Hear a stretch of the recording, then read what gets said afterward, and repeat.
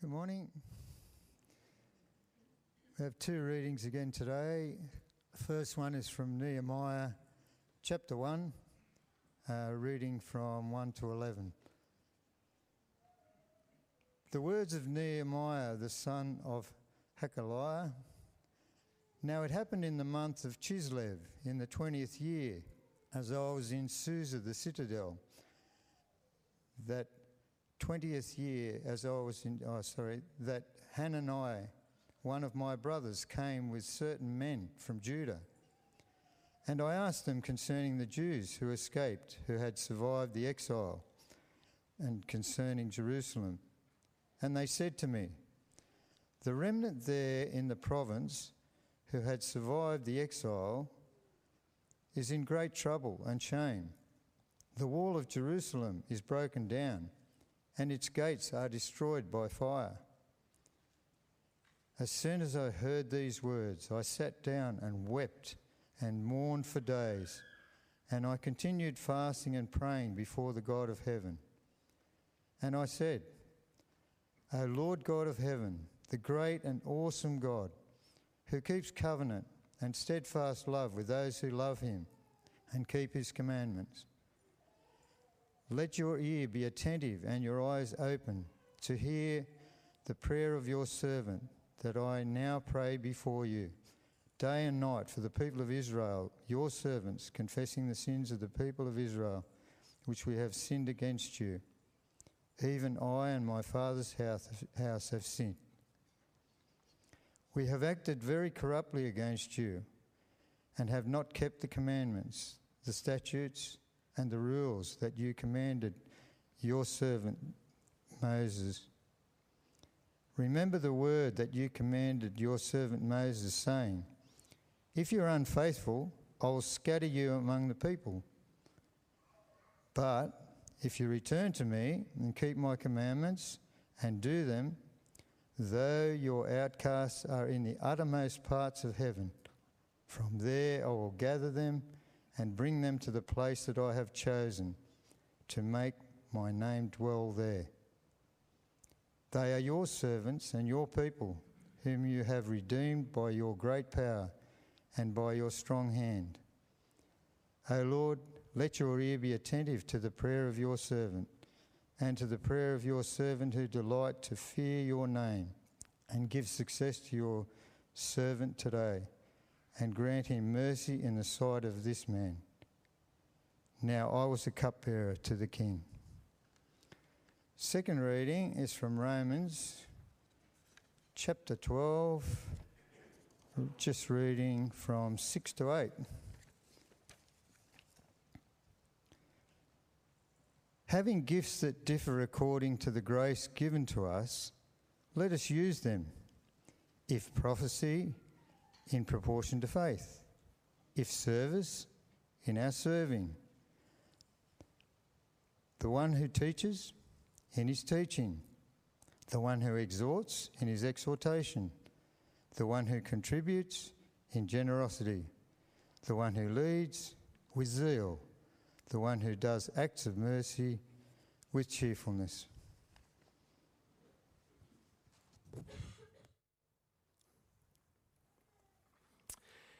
Thank you for reading for us, John. Thank you for leading us in prayer, Simone. Good morning, everyone. It's great to be with you here in person. It's great to be with you who have joined us online. I have a question for us to consider today. What do you think is the biggest selling toy over the last 50 or so years? Oh, that was a lot of answers in one go. Do you know, it was like in unison, 8 o'clock said one word, and then I've had about 50 suggestions from 150 people. Oh, try it again. Oh, Lego, there you go. This corner has it. It is indeed Lego. But my second question is, why do you think it is that Lego is so popular? What is it about Lego? At all ages? Yeah, a variety, that's right. Different shapes, different sizes, different colors. It's just fun to fiddle with, right? And they all fit together. Well, if you follow the instructions, right? Actually, so I think there's two schools of thought for Lego. There's those who love the instructions and follow them diligently. Those are the engineers amongst us. And then there's those who love the creative possibilities, right? The arty folk amongst us. Hey, there's a little quote on screen. I want you to just kind of put this in the back of your mind. This is a quote from Batman in the Batman Lego movie. Everything is better when we stick together. Let's see, shall we? The big idea for today is Christ was committed. How will we commit the talents he's given us to him? Talents is the theme. Committed as Christ. How will we commit his talents in his service? Should we pray? I'm going to pray a prayer actually from King Solomon when he built the first temple. Let's pray together. Father God, through the words of Solomon, your Spirit spoke a prayer that we can pray.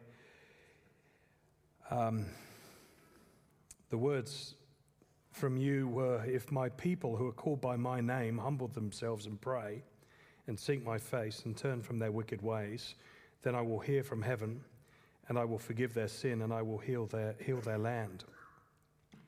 Father, we want to pray with Solomon that you would give us hearts that align to your heart, that you would give us, by the power of your Spirit, increasing humility and a commitment to pray and seek your face and to turn from our wicked ways, that you might hear from heaven and forgive our sins and heal our land. We thank you, Father, that we have the fullness of forgiveness through your Son, Jesus, who paid it all. We pray that you would enable us to see ways in which, by your grace, we may be agents of your grace as we put the talents that you've entrusted to us to the best possible use in the light of the commitment of Christ, in whose name we pray. Amen. 3 points today. I'm going to kick us off with Sukkot, a rejoicing remnant. Sukkot is the festival, the Feast of Tabernacles. Sukkot basically means tabernacles or tents, and it is a time of rejoicing. If you have Jewish friends or neighbors or family, you would know that last week they set up a sukkah in the backyard. What am I talking about? It's like a tent. We would have seen quite a few of them over in the eastern suburbs of Sydney and up north in St Ives, because faithful Jews have been living in their Sukkot for the last week, rejoicing. It is a time in which they remember the God who delivered their forebears, their ancestors, from Egypt. It is a time to remember God's faithfulness in drawing his people out of slavery and into a season of exodus and living in the wilderness in tents. And so, what is it for us to look at Sukkot today? Well, it is for us an opportunity to rejoice in repentance.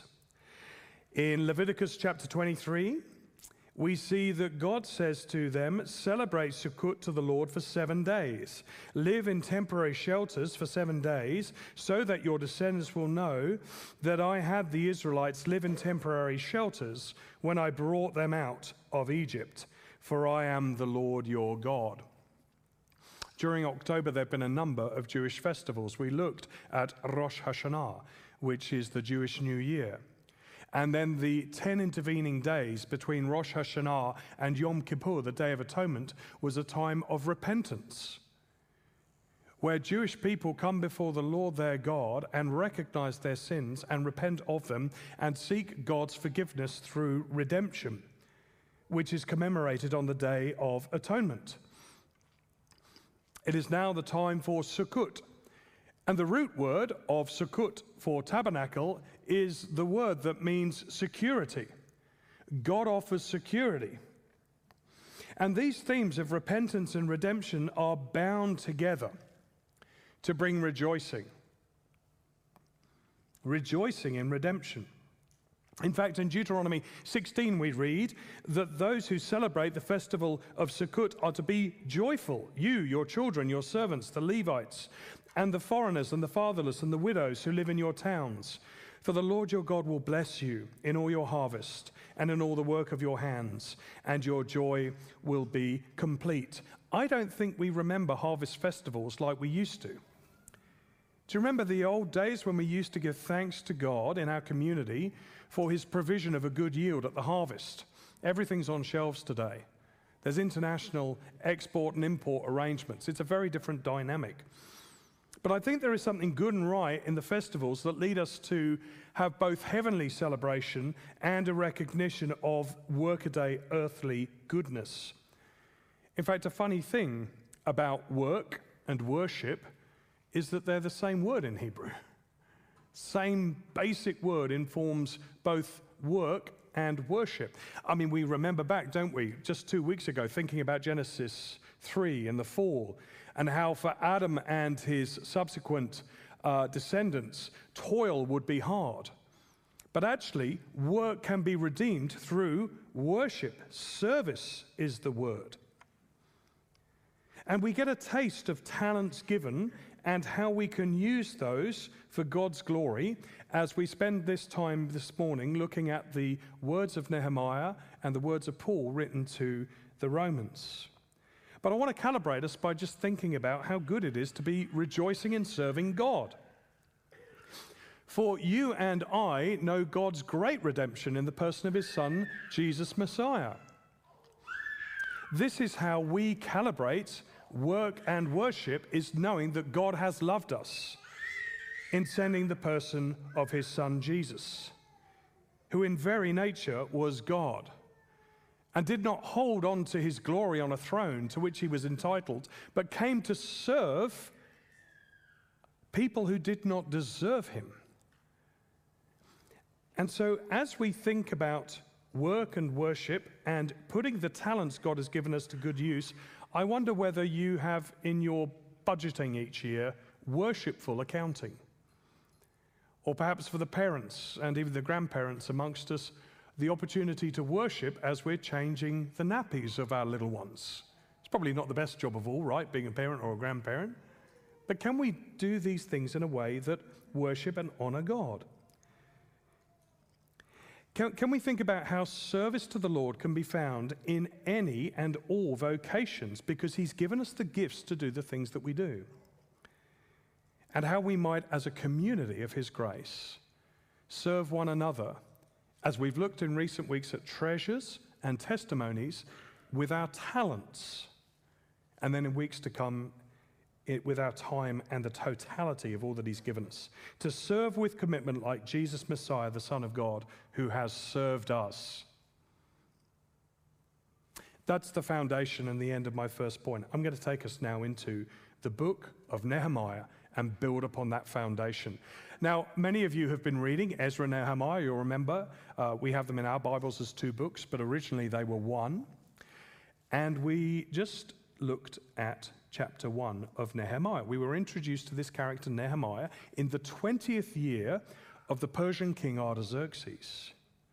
And he had, certainly as an exile, a very responsible role in that kingdom. He was cupbearer to the king. Now, that wasn't just the guy who brought the king's drinks. That was the guy who tested them for poison. That was the guy who was one of the closest people to King Artaxerxes as his aide and protector. It was a very privileged position. So here you have a Jewish exile living in captivity under the oppression of a nation that had occupied his homeland, longing for home, but in good relationship with a pagan king, whom we see in this letter actually honors and trusts the Jewish God. In fact, he comes from a line, if you remember, with Darius and Cyrus, a number of kings who trusted God. And Nehemiah, in the story so far of the characters we're looking at, is the project manager. He is the guy who is going to deal with a crumbling construction back in Jerusalem. Now, in chapters 1 to 2 of Nehemiah, we see that he hears about the first 2 waves of returned exiles who've been already deployed back in Jerusalem. And the city walls, he hears, are in ruins. I, Nehemiah, questioned them about the Jewish remnant, And his reporters came back and said, those who survived the exile and are back in the province are in a great deal of trouble and disgrace. For the wall of Jerusalem is broken down and its gates have been burned with fire. And so what's Nehemiah's response to this news? Well, the first thing he does is he gets on his knees and he talks to God.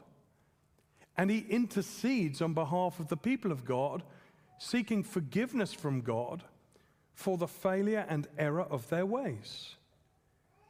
Here's a leader who is a powerful man in a foreign nation, but rightly surrendering himself to God himself to seek forgiveness.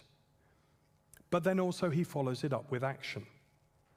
And in fact, he goes to King Artaxerxes and he asks for permission to return to help rebuild the wall.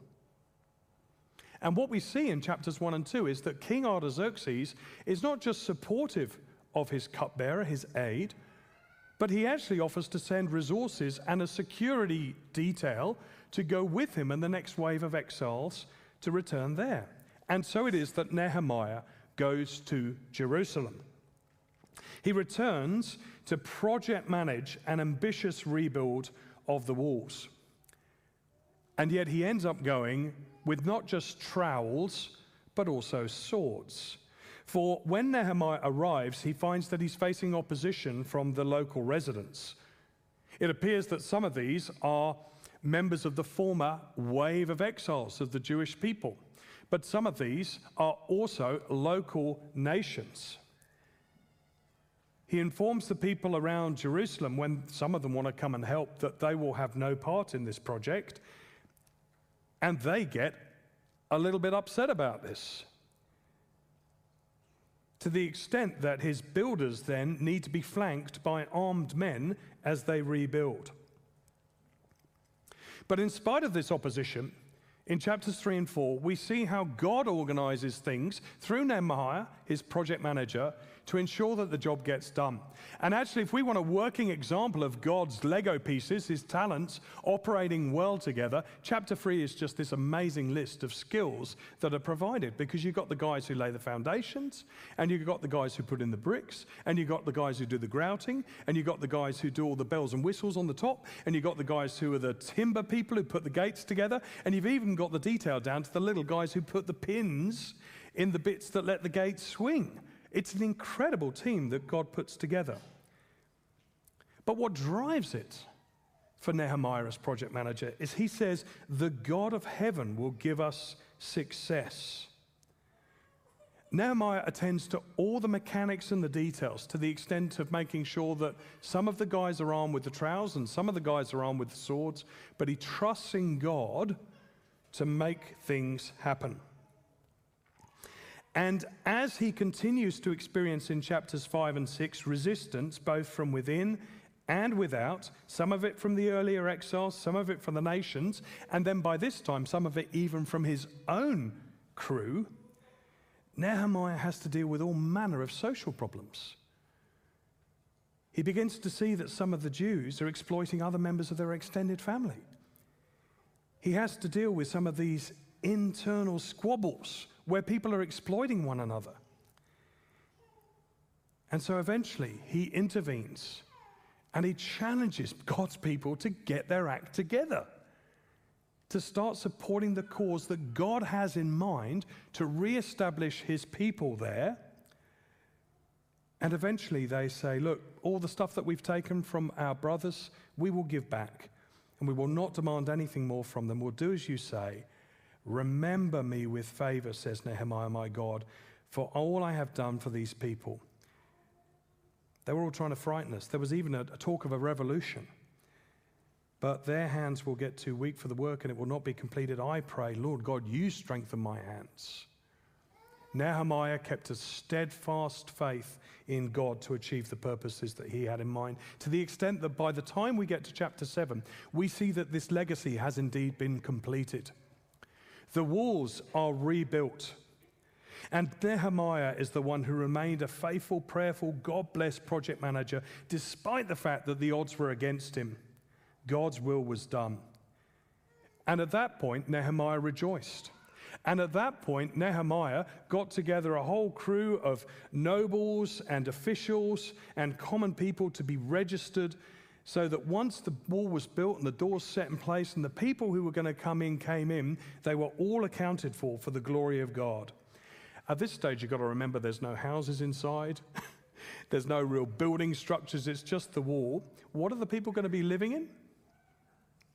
Tents. Now look, the story goes on, and we're going to look in the next couple of weeks at how things develop. We're going to also see ways in which some of what was achieved doesn't seem to fulfill the promise of God that was provided through Haggai and Zechariah the prophet, because what was meant to happen with this temple is it would be a place for all nations. I mean, here we have Nehemiah, and he's holding people away and keeping them out. And we're like, how does that fulfill the promises of God through his prophets to ensure that everybody would be able to come into the presence of God? Well, of course, we know the answer, don't we? Because the temple's not a building.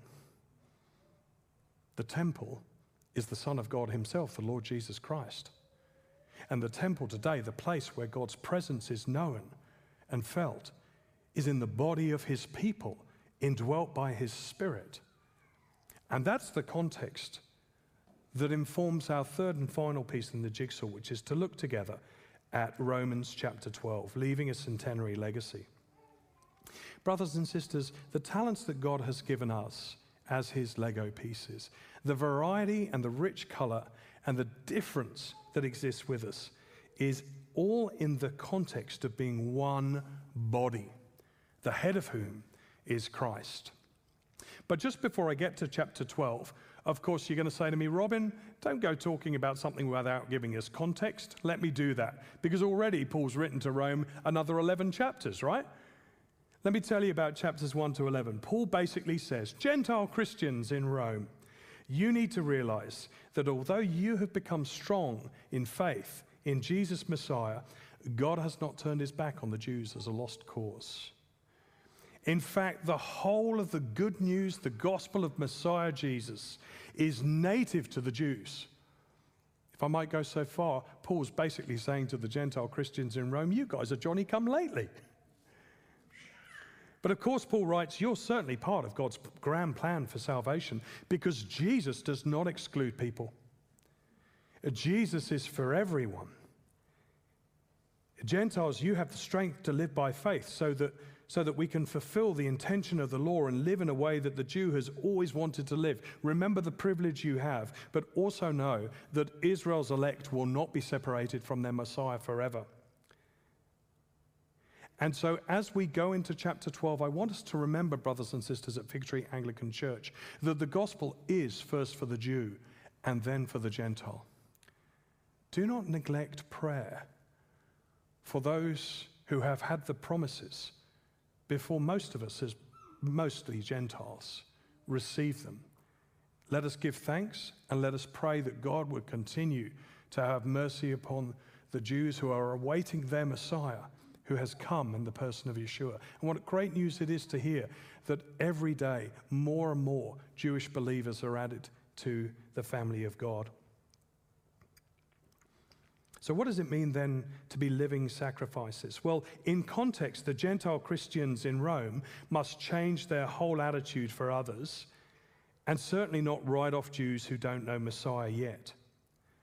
But for us today as a local church, this also speaks to us about using our talents and freedom to serve one another, and especially the weaker people of God.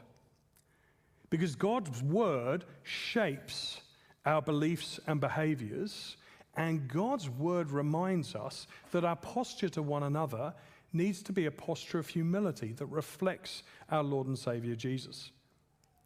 And so Paul kicks off by saying this, I urge you, in view of God's mercy, to offer your bodies as a living sacrifice, holy and pleasing to God. This is your true and proper worship. The first thing, the big idea, if you like, for this whole chapter is Paul says, offer yourselves to one another as living sacrifices. And then he goes on to say, and these are kind of the two anchor points for the whole chapter, Do not be conformed to the pattern of this world. All those ideas that proliferate through our media and through the worldly way of viewing things. Do not be conformed to that, but rather, he says, be transformed by the word of God, at work in our minds, our beliefs, and playing out through our lives and our behaviors, because this is how we know God's good, pleasing, and perfect will. And so, brothers and sisters, it's great that we're gathered here today to sit under the Word of God, to be shaped by the Word of God, that it might be expressed through our lives and how we use the talents He's given us to serve one another as living sacrifices. Next, he goes on to say that we are one body, but many members. He says in verse 3, by the grace given me, I say to every one of you, don't think of yourselves more highly than you ought. Likewise, don't think of yourselves in a silly way to diminish yourselves. But rather, he says, think of yourselves with sober judgment, according to the faith that God's given you.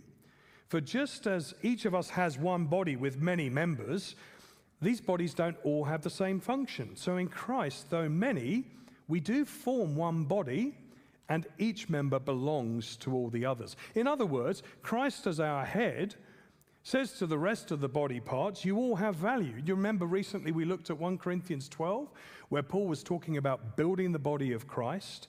And he said there is one Spirit who enables each and every one of us to call Jesus Lord, but we're all different.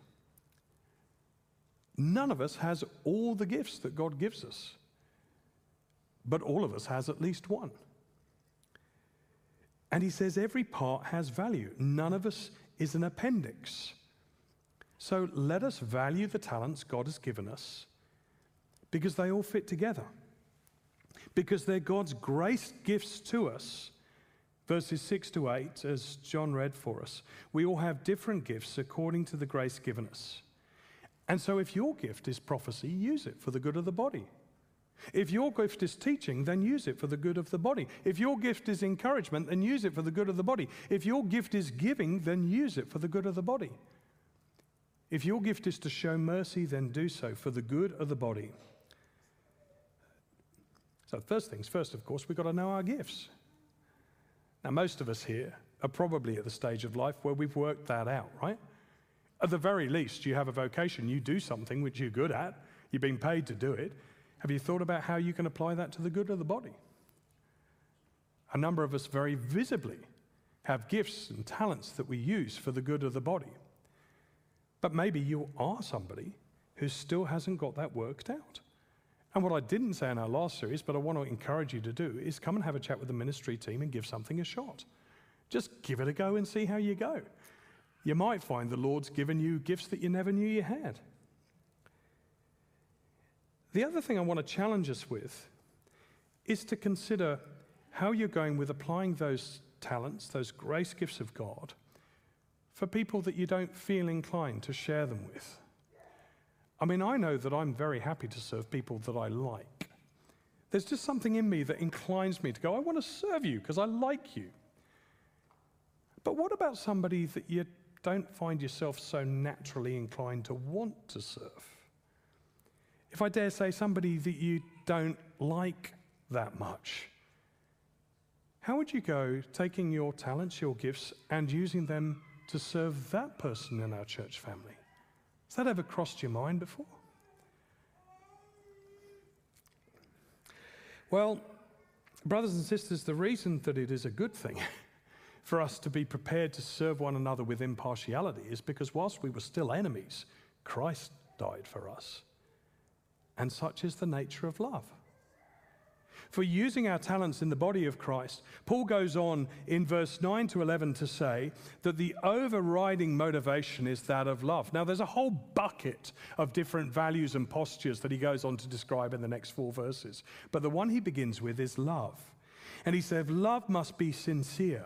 Hate what is evil, cling to what is good, but be devoted to one another in love. You see, if the gospel is powerful enough to bring together Jew and Gentile, if the gospel is powerful enough to take you and I from death in our transgressions to eternal life in Christ, then surely the power of the gospel must be enough for us to take our God-given talents and gifts and use them for others in a way that is sacrificial and servant-hearted in a way that is costly, because an attitude of service was the posture of the Lord Jesus Christ himself. I want us to think about what it means to be leaving a Lego legacy. Because whilst you and I might be Lego pieces, I have to say Batman's wrong. Batman says, let's stick together. Let's do it ourselves. And I want to say that if you put a bundle of Lego down on the table, nothing's going to come out of it, because what's required for Lego is a master builder. And the master builder is the Lord Jesus Christ himself. He's the project manager. He's the one at work in our life together. And you see, you and I are his Lego pieces. You and I have different shapes and different gifts and different talents. And the whole reason that he loves to pick us up and put us together is because it brings him joy. And when he takes us and puts us in the right place, then it brings us joy to surrender to his design. And sometimes, as you know, I don't know whether you've ever watched your kids or maybe remember the days that you used to put things together, but it was never easy, was it? You had to kind of manipulate the pieces a little bit, and particularly with one of the bigger constructions, you had to spend a bit of time easing it in and clunking it together, sometimes even substitute pieces to make sure it all comes. But the Lord Jesus says, you're my precious Lego pieces. You are my body parts.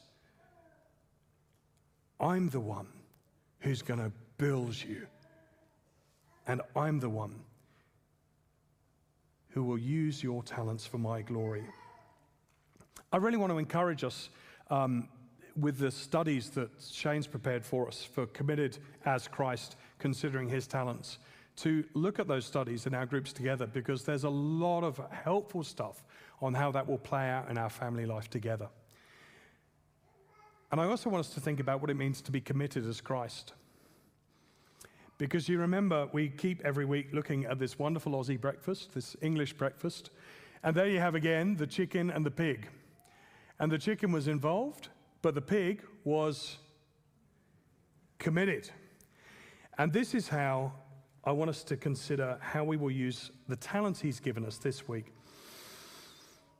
But as we think about talents, and we've thought previously about testimony, I'm also going to backtrack a little bit for us to consider what it means with our treasures. Because the big picture for our commitment month is to move together in our giving. Our regular church giving helps equip one another for ministry.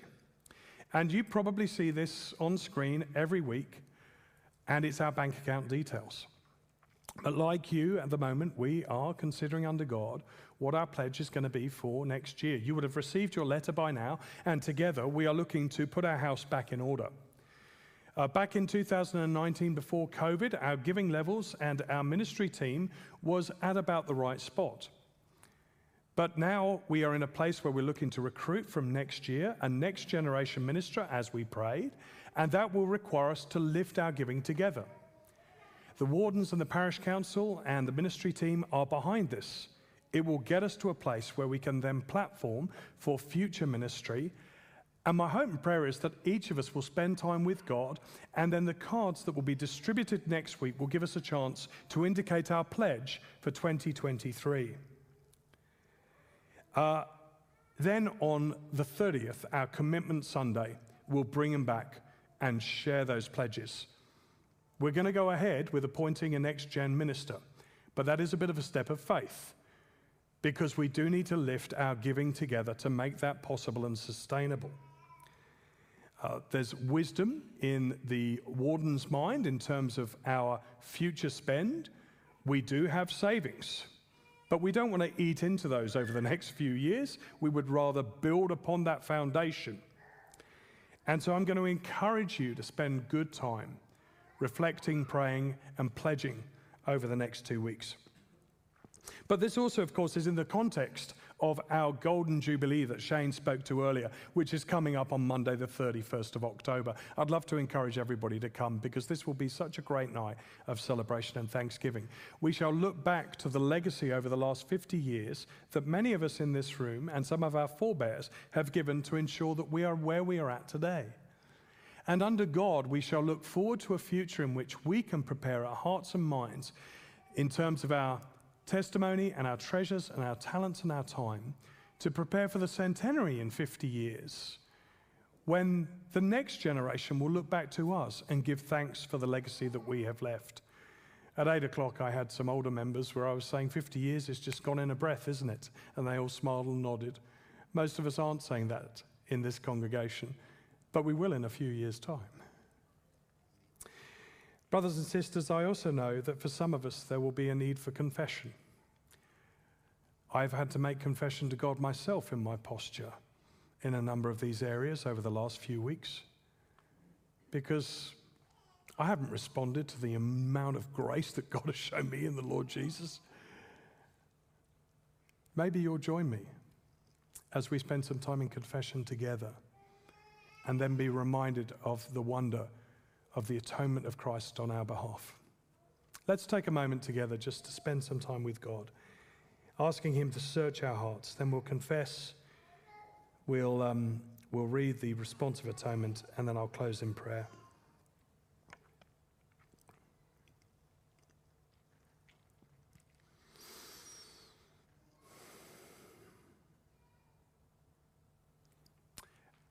And let's pray together.